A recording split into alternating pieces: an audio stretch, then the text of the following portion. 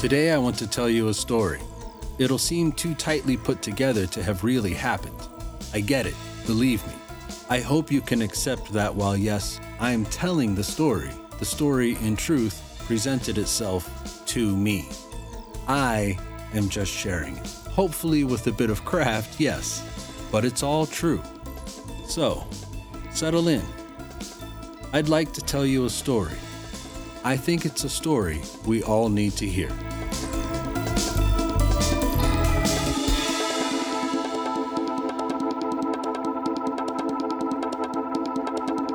Hi there. Welcome to Stick It Out, a podcast about life, death, and the caregiving both require. I'm your host, Mr. Milton Bananas. I've been the primary caregiver to my wife for about 3 years now. My dear Ethel was born with cystic fibrosis, had a double lung transplant in 2007, and now is in need of a second double lung transplant after her body began rejecting those lungs in late 2020 for reasons no one is entirely clear on. As an update on Ethel before we get to the story, she's met with a local cardiologist who cleared her to come off the blood thinners. That's one big step closer to the transplant list. She'll go for a stress test later this week, and that's the last thing the cardiologist needs. And I think, after that, everyone will have everything they need? I think so. I'm not 100% sure, and it feels like that changes all the time, but I think so. Anyway, please, if you can, send Ethel a kind thought or two throughout the day. I promise you she deserves it.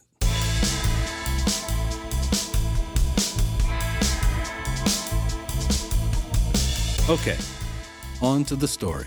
In the previous episode, I told you about our trip to the University of Pittsburgh Medical Center for Ethel's evaluation to be put on the transplant list. This story begins on the drive home the next day. We were on the turnpike by about 9:30 a.m. Ethel was struggling a little. She said that it was harder to breathe today than it had been yesterday, which was worrisome. I asked if she wanted me to find the nearest ER, but she said no. Side note, actually she said, maybe when we get home, which sat in my belly for the rest of the ride like lead oatmeal. But what can you do?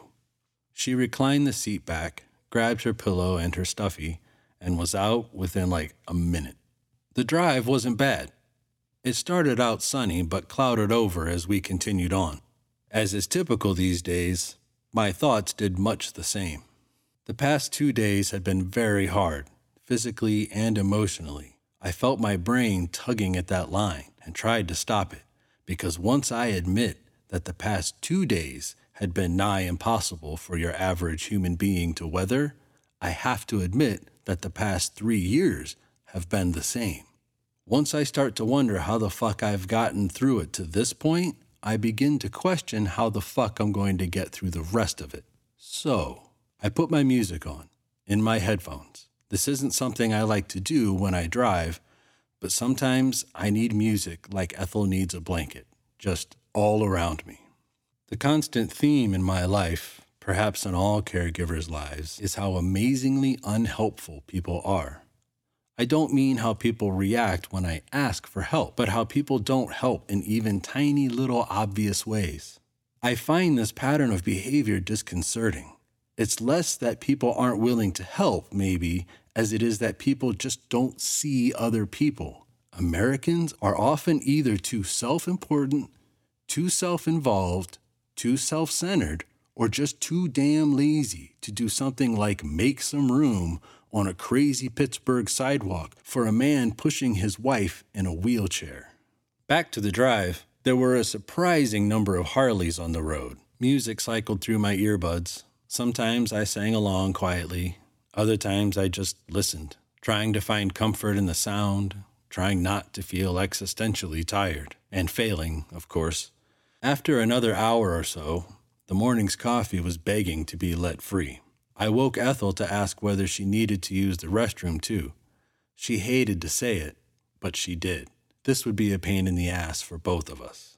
You see, the handicap parking available at travel plazas while they are closer to the doors than all the other spaces, are not exactly close to the fucking doors. Further complicating matters, the entrance doors are not at all close to the restrooms. They are close to like Starbucks and the crazy expensive Turnpike Travel Mart, but the only things further away from the restrooms are the shitty restaurants no one eats at. Crucially, walking makes Ethel very short of breath. Becoming short of breath makes you have to pee. When you already have to pee and then you find yourself short of breath, well, let's just say I don't want her to experience that. At a stop on the way out to Pittsburgh, Ethel had found a bit of a side door that led to a very short walkway where I could pull up the car.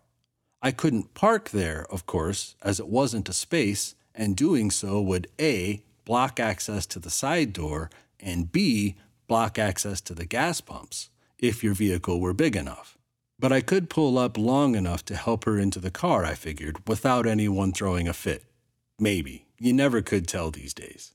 The side door had worked well last time, and we were both glad she'd discovered it. All of these travel plazas are built the same way. The only difference is which restaurants they have and which of those restaurants are actually open, so having found that side door and walkway would make our future travels much easier. Such as right now. With her already needing to make water, to be a lady about it, I told her I'd drop her off at that little walk and she should just go in the side door while I park the car. I hate leaving her alone, as I've mentioned, but she reassured me that she could make it. But that didn't matter. 2 riderless Harleys were parked right at the end of that walkway. They'd parked illegally, but not in a way that would block access to the gas pumps, so of course no one kicked up a fuss. Oh, but I wanted to, my friends. I wanted to. These selfish pricks did what was the most convenient thing for them to do. From how the bikes were carefully parked, it was obvious they hadn't been in a hurry. And generally speaking, people such as Ethel and others who are in the condition to need the short walkway aren't in the condition to handle the weight of a Harley-Davidson Ultra Limited, which comes in at around 900 pounds without luggage. That put the probability of these 2 riders just being assholes at about 95%. Nothing to be done, though. I parked the car in the closest space possible and helped Ethel with the walk. I could tell time was of the essence, and if I wasn't sure that picking her up to carry her in would make her do the very thing we were desperate to avoid, I would have done it. I walked a little in front of her as usual, making sure she had a clear path, and I opened the entrance doors too, darting my eyes every which way looking for what I call people who give no shits. More on them later. Her portable concentrator was beeping and cycling loudly as she'd cranked it up. Just a few more yards and we'd be at the restroom door. We are not at the point yet where I go in with her, though we do use family restrooms whenever possible, which isn't here, of course. And so just at the crucial point, I have to let her go in on her own. And I have to stand out here and wait and hope that she doesn't need help in there. Because, put as simply as possible, you can't count on people to help someone even when they are in obvious need of help. Because like those dudes on the Harleys, almost everyone out there thinks only about their own needs right this moment.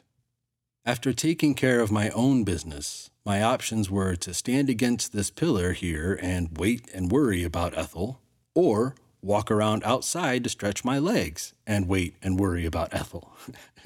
I decided I may as well get a little exercise in. Once outside, I saw right away that the Harley dudes had returned to their bikes and I'd regretted the safety of standing at the pillar.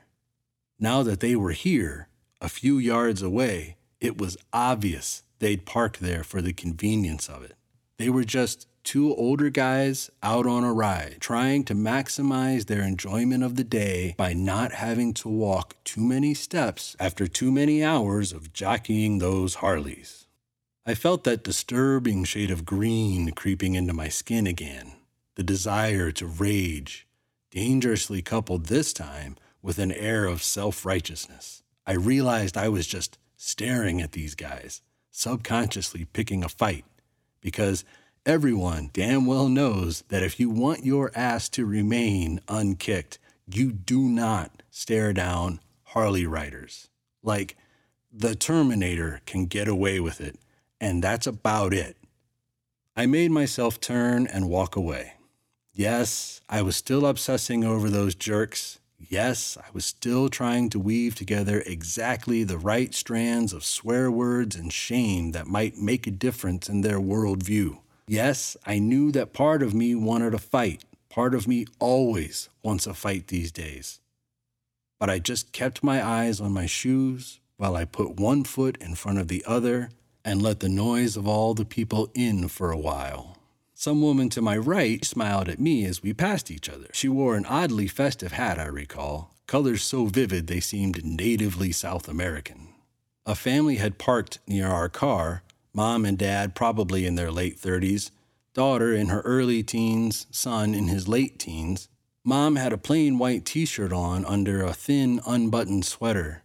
In black lettering, all caps, the shirt read, "Support local music," or "Support live music," or maybe "Support live local music." They had 4 bicycles on their car, and they seemed to be out for a little family adventure. Mom smiled a little my way, as I was definitely smiling at her t-shirt, what with being a musician myself, but my customary social awkwardness took over, and I pretended to be looking at some birds overhead as she and her family passed me. And I noticed a large number of Harley-Davidson trailers in the semi-truck parking area. How odd, but of course, that just reminded me about the 2 dipshits I'd walked over here to forget about. They were still mounting up, I saw, as I walked back to the doors. Ignoring them, I entered the building just as Ethel walked out of the restroom. She was fine, but she wanted to sit on a bench by the doors before making the rest of the walk.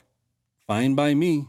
People watching with Ethel is one of my favorite pastimes in all the world. We kind of classify them, as you've heard, citizens of the waiting room, people who give no shits, etc., and oftentimes we end up pointing out the same people at the same time to each other. There was a very old woman with very thin gray hair wearing a nightgown that was very sheer, and of course, no bra. There was a guy, I see a version of this guy at every travel plaza, so I call him the not quite enough shirt guy, whose t-shirt doesn't quite cover up his gut. This version of not quite enough shirt guy was wearing a Superman t-shirt, which obviously needed Ethel's attention ASAP. Another guy walked through in the most motley set of clothing I've ever seen on a grown-ass man. And look, I know how men are. We'll pretty much just throw shit on for any occasion. Weddings, funerals, bar mitzvahs, baptisms, bar crawls, bachelor parties, family reunions, weekend drives. Most men would wear the same thing to all of these if someone didn't tell us differently. But this guy was almost a study in the willful disregard of one's sartorial appearance. It would have been beautiful if we could be sure it was a conscious choice. As Ethel and I were vamping reasons why this guy was dressed like this, an elderly couple came into view. Ethel and I both tensed up. While the 2 of them were fairly mobile on their own, she was at least blind enough to the point of having a dog to help her, a pretty little Labrador, with a leash and a harness that led to a handle. Her husband had the leash as he was leading his wife carefully to the restroom, while also watching out for people who give no shits. Side note, there's an inverse relationship. The slower you move, the more your gravitational pull causes people who give no shits to careen your way. Once the trio arrived at the women's restroom, he transferred the leash to his wife and made sure she had the handle of the dog's harness. He said something to the dog that I couldn't hear, but I could see the worry on his face. I searched my mind for some way I could help, but if I'm not at the point of helping my own wife in the women's restroom, I probably shouldn't offer to help someone else's. Furthermore, Ethel is an immune-compromised person in a physically weakened state. I always have to be careful about what she might catch from me that I picked up from someone else. There were all kinds of people around, as I've said, and many of them were bustling around the restrooms. Most people had to move a little bit in order to avoid the elderly couple, and I kept trying to will someone to see them. No one did, though they all noticed the dog. I'll let you ponder that in your own time. But then, out of the restroom come live local music mom and her daughter. She sees the elderly couple right away, really sees them. Unlike all the people who give no shits. In 1 second, she was lost in her thoughts, maybe thinking about getting some Starbucks, or finding her husband and son, or maybe about how a dozen Michael Fassbenders would be just about right for an afterlife. The next second, she sees someone in obvious need of help, and lo and behold, she decides to do something about it. Live local music mom puts her hand on her daughter's shoulder to hold her up. She then approaches the elderly couple with a big, warm smile that I think only good mothers can shine, and asks the wife if she would like some help in the restroom. The elderly woman searched for live local music mom's voice, then beamed a healthy, hearty smile her way. Music mom then asked the husband if he was okay with her helping. He was, of course, smiling gratefully. The elderly couple were so clearly surprised, awestruck by this sudden, unexpected kindness, unable to say much more than just thank you over and over again. Live local music mom just graciously held out her arm, which the elderly woman took at the elbow, and went back into the restroom. Elderly woman, daughter, and dog in tow. Ethel and I looked at each other, both of us nearly in tears. Ethel had the smile that she gets sometimes when she sees something go exactly as she wishes the entire world would go. Like she's not a fool for believing in things that the world itself makes us think we're fools for believing in. We watched the elderly husband, who didn't even use the restroom, but just stood against a pillar and waited. Perhaps I was projecting, but I thought I saw his relief that he could just not worry for once. Probably just like me, he hates to leave her unattended, hates every moment for the bottomless amount of worry it brings. He'd been expecting it ever since she told him she'd needed to stop, just as I had. Instead, he got to rest there against the pillar in his practical polo and cargo shorts, which, don't hate, because multiple layers of pockets are a solidly pragmatic choice for your everyday caregiver. I was very happy for him that he got to have those 10 minutes of relative peace. I was also grateful to live local music mom for granting him those moments. All she had seen was someone in obvious need of help, and she helped her. She didn't do it for credit, for money, for views or likes, but just because it needed done and she was able to do it. Her husband and son left the plaza shortly after mom and daughter went back into the restroom. It was easy to imagine the two of them out in the car rolling their eyes, wondering why women take so long and blah, blah, blah. She'd risked what is to the driving husband the holy grail of traveling, which is not merely to get there, but to make good time. As a husband myself, I got it, and I wondered how long he gave her before he was texting her. I'm not sure how long it was, but eventually live local music mom, daughter, elderly wife, and Labrador all exited the restroom. The husband thanked live local music mom deeply, with that respectful little bow that older men give when they are shown real kindness. The wife, too, thanked her with a big, big smile. For her part, live local music mom seemed almost embarrassed at the attention, though she took it gracefully. Mom and daughter parted ways with the elderly couple, the daughter giving the Labrador a final couple of pats, and then they came our way, towards the doors. I slowly got up from the bench. I had decided that despite the surfeit of thanks she had swam in over the past few moments, I needed to thank her as well. It simply wouldn't be right not to, though I'd try not to make a scene about it. I took a step or two towards live local music mom and daughter. Signaling with my hands that I just wanted a moment, she was kind enough to stop and listen. She should know, I had decided, that someone in the same situation as that elderly couple had seen what she had done for them. She should know that her kindness made that couple's day and made ours as well. She should know that the true beauty of what she did was that she wanted nothing from it. And above all, her young daughter should get to hear someone say all of that to her mother, to her paragon of womanhood throughout life, to further reinforce the positive results of helping people that others just don't see. That's what I told live local music mom, in as few stammering words as possible, gesturing at Ethel with her portable concentrator and cannula over there on the bench. I was clear that I knew she didn't want more praise. She touched my arm at that, but that I had to thank her for really seeing that couple. She began to tear up, so I quickly said thank you one more time and turned toward Ethel.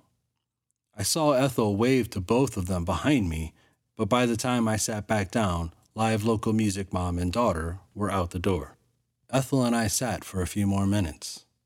I didn't want the awkwardness at the cars, since they'd parked next to us, but also I didn't want them to feel the impulse to help Ethel. So we waited, holding hands, smiling thoroughly, and Ethel put her head on my shoulder. Those few minutes right there, on that same bench, in the same walls, the same people, the same noise, were much brighter than the moments before. Thank you, live local music mom, whoever you are, whatever your shirt actually said. You brought some light to a few people who are all too easily and all too often lost in the darkness these days.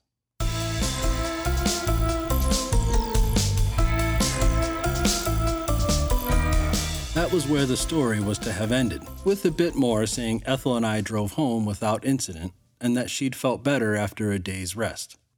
Luckily for my friend Maxine, who just wants longer episodes to fall asleep to, I have a little more to tell you. The day after I wrote the rough draft of what became what you just heard, I was out at one of the big box chain stores securing provisions for the week. Heading back to my car, I saw a woman in a motorized wheelchair, which I call Mario Karts in honor of a friend who is tragically confined to one. She pulled up to the back of her SUV and stood. Then she looked over at the bags in her cart, looked back at the SUV, looked back at the cart again, and I couldn't tell whether she was developing a plan to pack it all in or whether she wasn't sure she could lift something. So I did what live local music mom did. I simply asked, "Do you need help, ma'am, or are you just developing a strategy?" She laughed at that and said, "Well, I'm not exactly sure, but if you're offering." Of course I was offering, I said. She laughed and sat back down in the Mario Kart. It took all of 90 seconds for me to help her. She was so grateful. She said at one point, "I'ma check in and get God to answer one of your prayers today." This put me in a weird position, as God and I haven't really been on speaking terms since I was about 10, but I really enjoyed the thought. She was going to put a word in with the big man, who presumably knows her by name. Fine by me. But it was what she said after I'd closed up the SUV that really tickled me. "Now come around here and let me get a good look at you." Perhaps this is an expression amongst some groups of people, but she meant it literally all the same. She took my hand and guided me until she could see me without having to turn, where she smiled up at me and said more things that, honestly, I'm too embarrassed to repeat. But think about that. When was the last time someone was so grateful for you that they just wanted a moment to see your face? To look at you? To see you? I think, as caregivers, we are not only unthanked, even by our people sometimes, but are also usually unseen, even by the people we most need to see us. But friends can't relate unless they've been there, and family can be, family. Online communities can and do help, but they are, after all, online communities, where no matter how much I want to help a person, all I have is words. Perhaps Perhaps one solution to the loneliness of caregiving, the lack of gratitude and being seen, is to help someone who isn't expecting your help. I understand the paradox. Believe me, as a caregiver, you're bone-achingly tired of helping. All you do is help, and no one ever helps you. So why would helping a whole other person be a solution to loneliness? I can't give you the why. I don't know why exactly. It's quite likely that we each would have our own why, but I'm fine with figuring that out later. Helping that woman took less than 3 minutes of my time, all told, but the feeling I left with has lasted throughout a very hard week, a week that had me questioning my own motives, my own sense of what I'm doing as a caregiver, why I'm doing it despite the steep price it demands, and why I decided to make a podcast about all of this bullshit. And who the fuck am I to think I'm worth listening to? Now come around here and let me get a good look at you counteracted a lot of that, or at least carried me between moments of self-doubt. You would think its power to make me smile would have lessened by now. It has not. So, once again, thank you, live local music mom.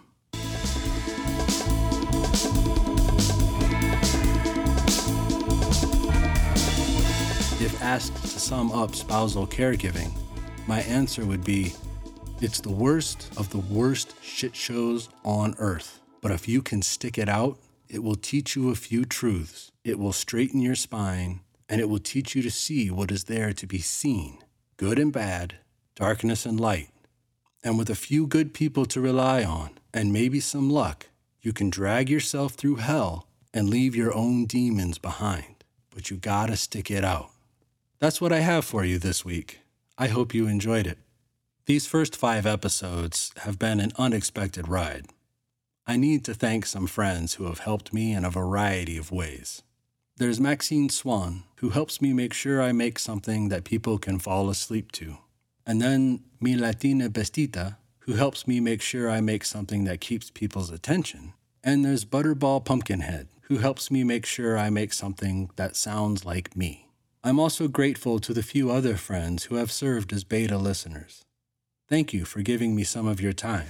And of course, my dear Ethel Bananas, who doesn't exactly want to listen to the show, which I get, but has supported the idea since I first started aimlessly talking about it a year ago, and to whom all of this is dedicated. Stick it out with me, Ethel. We can do this. Thank you, everyone, for taking the time to listen to this episode. We are all so terribly busy, I'm grateful that you gave my show even a little of your attention. If you wish to reach out, you can find me on Reddit at user Mr. Milton Bananas with just MR, or you can email me at mrmiltonbananas@gmail.com with Mr. spelled out. Until the next episode, be well out there, everyone.